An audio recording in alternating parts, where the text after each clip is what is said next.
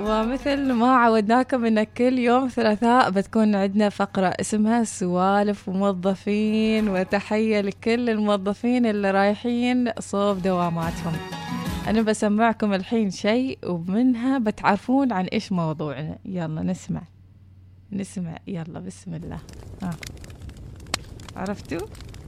ركزوا.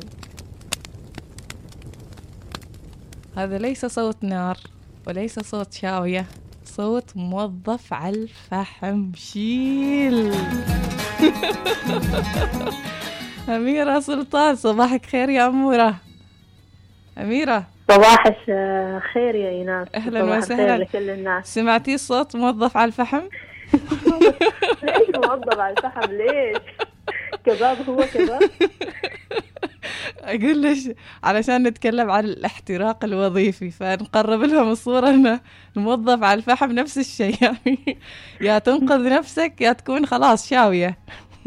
لا مش لهالدرجة، يعني ممكن الإنسان إنه يتفادى هذا الموضوع ويكون يعني أكثر مرونة في التعامل مع مسببات الاحتراق الوظيفي. زين، فنريد نعرف هذا المصطلح. الحين طلع الاحتراق الوظيفي، يمكن يعني بعض الموظفين حاسين فيه من قبل، بس المصطلح كمصطلح طلع في الآونة الأخيرة. فإيش يعني الاحتراق الوظيفي؟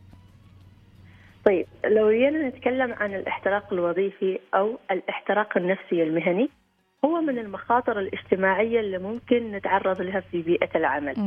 كيف ممكن؟ إما بانعدام الرغبة وقلة الإنتاجية، وإما بكثرة التفكير في الأمور السلبية. عشان كذا إحنا اليوم موجودين هنا علشان نتعرف على هالمخاطر ونتعرف على كيفيتها لتكييفها. الله يا أميرة، فعلا محتاجين أن نفهم كيف ممكن أن نتفادى أن نقع ضحايا هذا الاحتراق. مثلا في إيش السمات وإيش اللي لازم الموظف يعرفه، أنه لو حس بهذا الشعور هو خلاص يعني اقترب من مرحلة الاحتراق الوظيفي، أو حتى خلاص يعني طايح فيه. هو في البداية الموظف لازم أنه يسأل نفسه أنه هو كم مرة حس أنه هو مرهق ذهنيا، فكريا، نفسيا، جسديا. فإذا صار الموضوع الإرهاق موضوع مستمر ومتكرر، فعلى الموظف أن يحذر.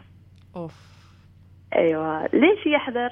لأن بعدها راح يدخل في مرحلة الاحتراق النفسي المهني.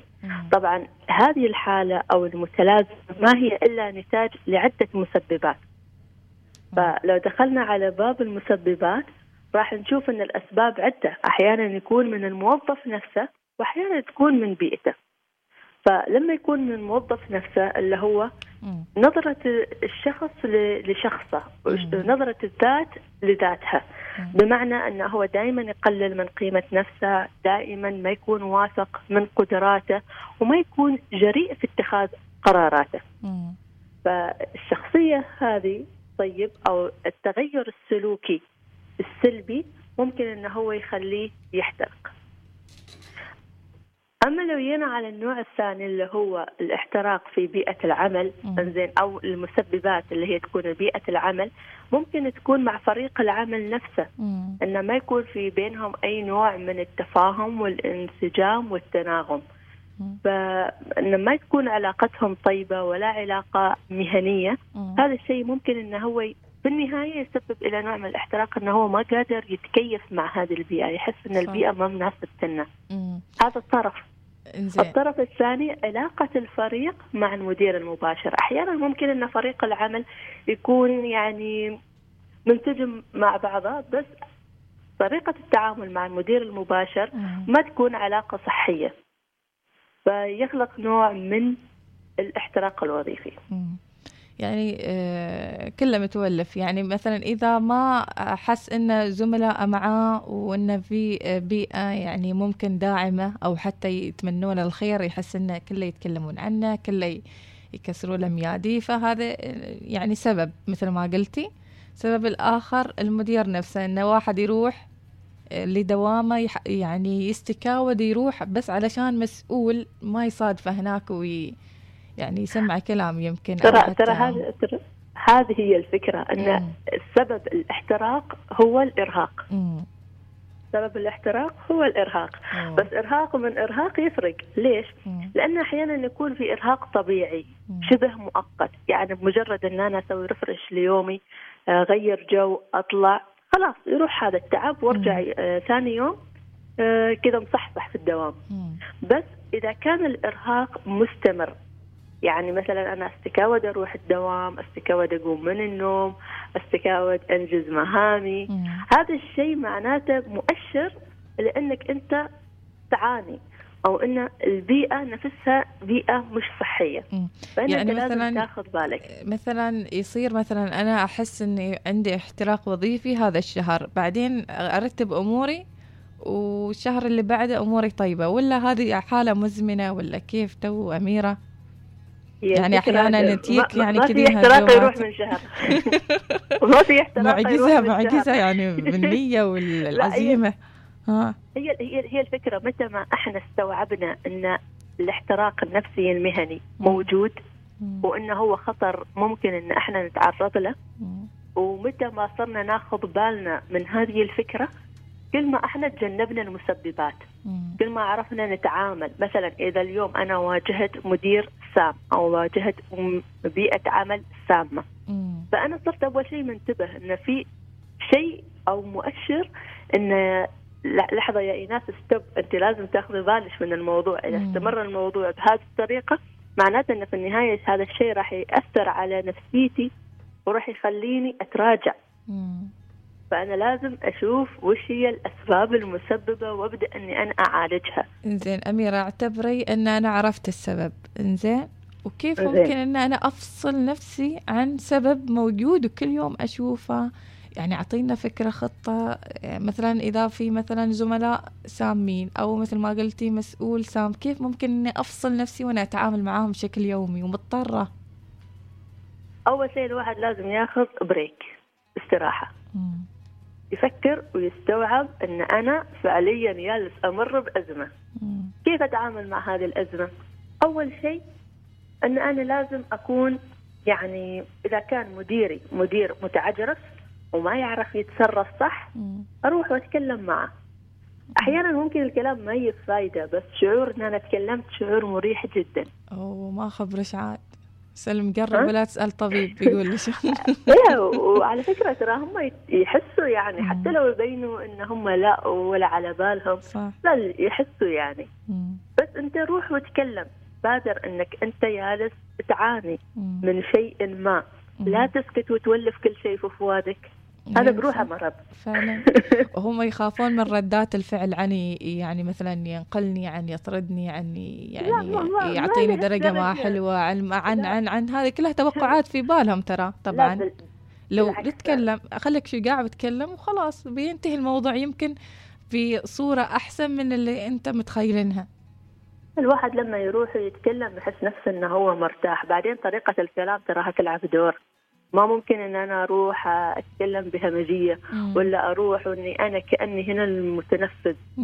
لا، انت شخص هنا جاي تشتغل، فلازم يكون عندك نوع من الذكاء العاطفي والذكاء الاجتماعي في التعامل مع الاخرين. صح انك انت جالس تعاني من مشكله معينه، بس انك انت في النهايه لازم توصل معاناتك بطريقه صح، ما بطريقه يرفضها الاخر. نرجع ونقول طريقة الكلام هي اللي تلعب دور. صح. الشيء الثاني المهم، احنا نشوف الموظف انه هو طول يومه يشتغل، يرجع يكون تعبان، يعني ما له بارض يسوي شيء. فعلا. فماذا لو هو خصص لنفسه مساحة انه هو يتنفس فيها؟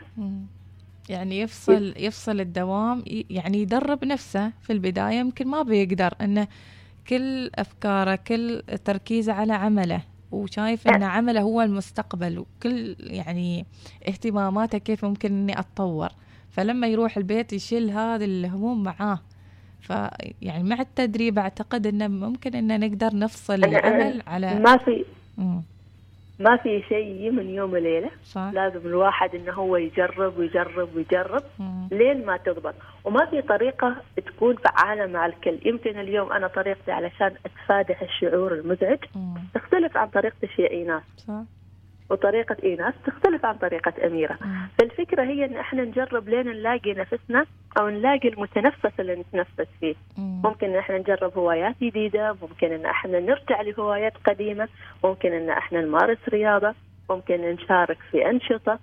فألاحظ أغلب الموظفين يعني دوامهم بيتهم دوامهم، منعزلين عن المجتمع أو أنشطة المجتمع. ليش يا فلان ما تروح؟ والله ما لي بارد، ما يخلصني، أرجع من الدوام هلكان. طيب أنت أميرة تعرفين إيش اللي يصير السيناريو؟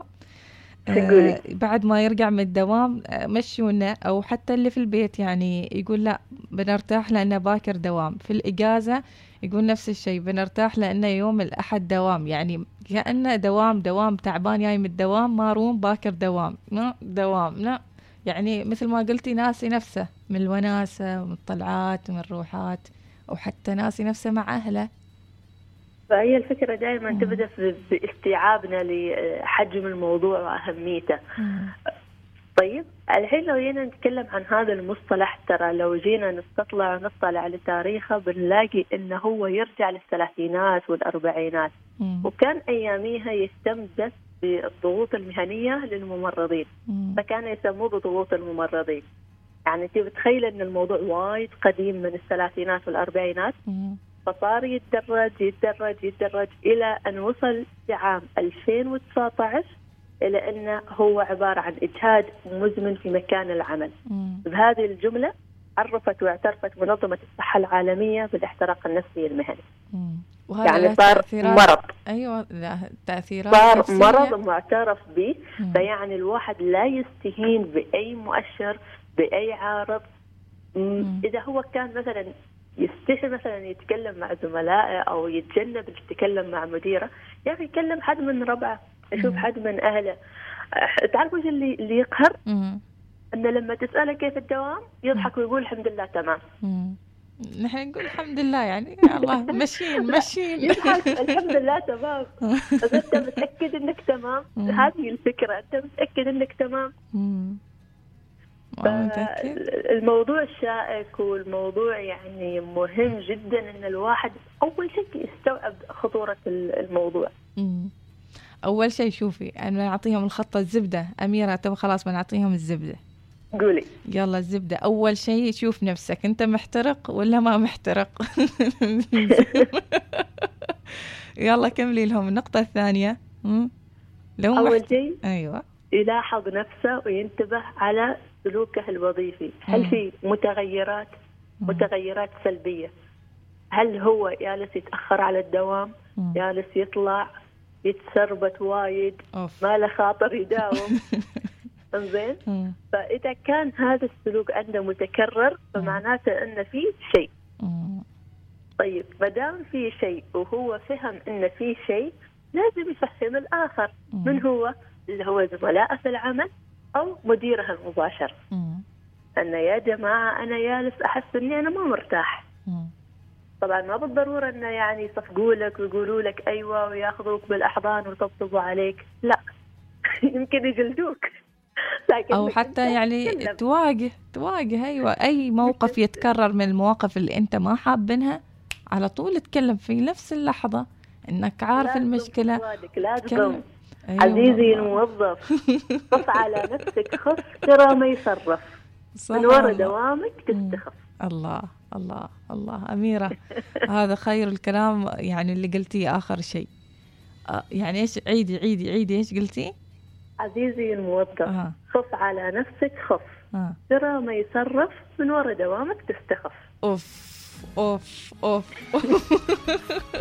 ونحن نقول يا نار شبي من ضلوعي حطبكم. أهلا وسهلا بك يا أميرة مع هذه الفقرة الحلوة، وأيضا ردود الأفعال الموظفين اللي راسلين هني في الواتساب. في واحد يقول محترقين من التقييم والمسؤول اللي ما يعطينا الدرجة اللي نستحقها. يلا إيش بنسوي؟ شكرا لك أميرة، صباحك نور وفرح وصباحك حب في 14/2. أهلا وسهلا بالجميع يا حي. من ضلوعي حطابتي صابر على نار المودة وممنون، والله أبكي واكثر الناس تبكي والناس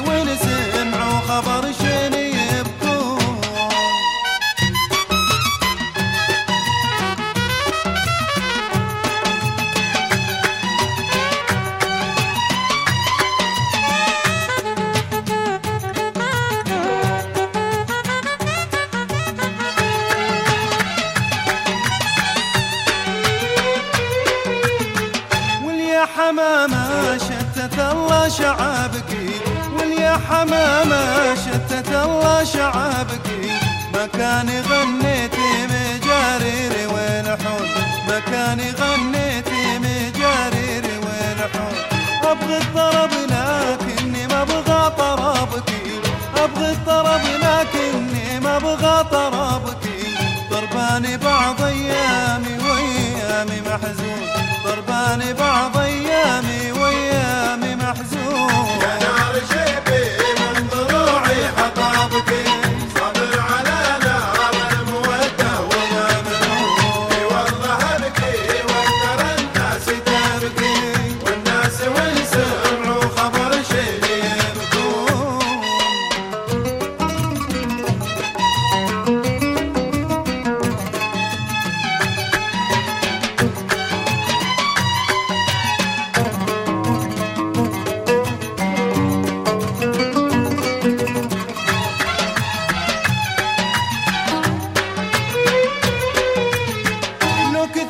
حزوني ترى من سبابك، لو كثرة حزوني ترى من سبابك، خصني ليا قمتي تونيني بالهون، خصني ليا قمتي تونيني بالهون. يا داري وين اللي سكن من عرابك، يا داري وين اللي سكن من عرابك، والمنولين في كل ساعة يمرون، والمنولين في كل ساعة يمرون. يا نار شيبي من ضلوعي حطابك، صبر على نار المودة وما منون. والله ابكي واكثر الناس الناس وين سمعوا خبر شيبي يبكون.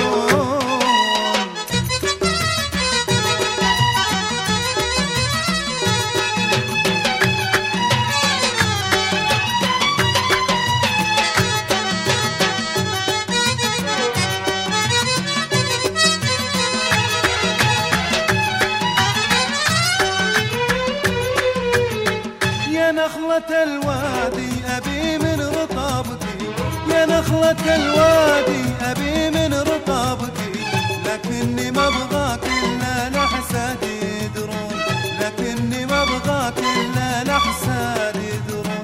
دونك شجر يطلع ثمر شوك شابكي، دونك شجر يطلع ثمر شوك شابكي، من شوككم وقع على الكبد طاعون، من شوككم وقع على الكبد طاعون. يا نار شيبي من ضلوعي حطابك، صبر على نار المودة وما منون. والله ابكي واكثر الناس تبكي، والناس وين سمعوا خبر شيبي. يا نار يا نار يا نار شبي من ضلوعي حطابك، صبر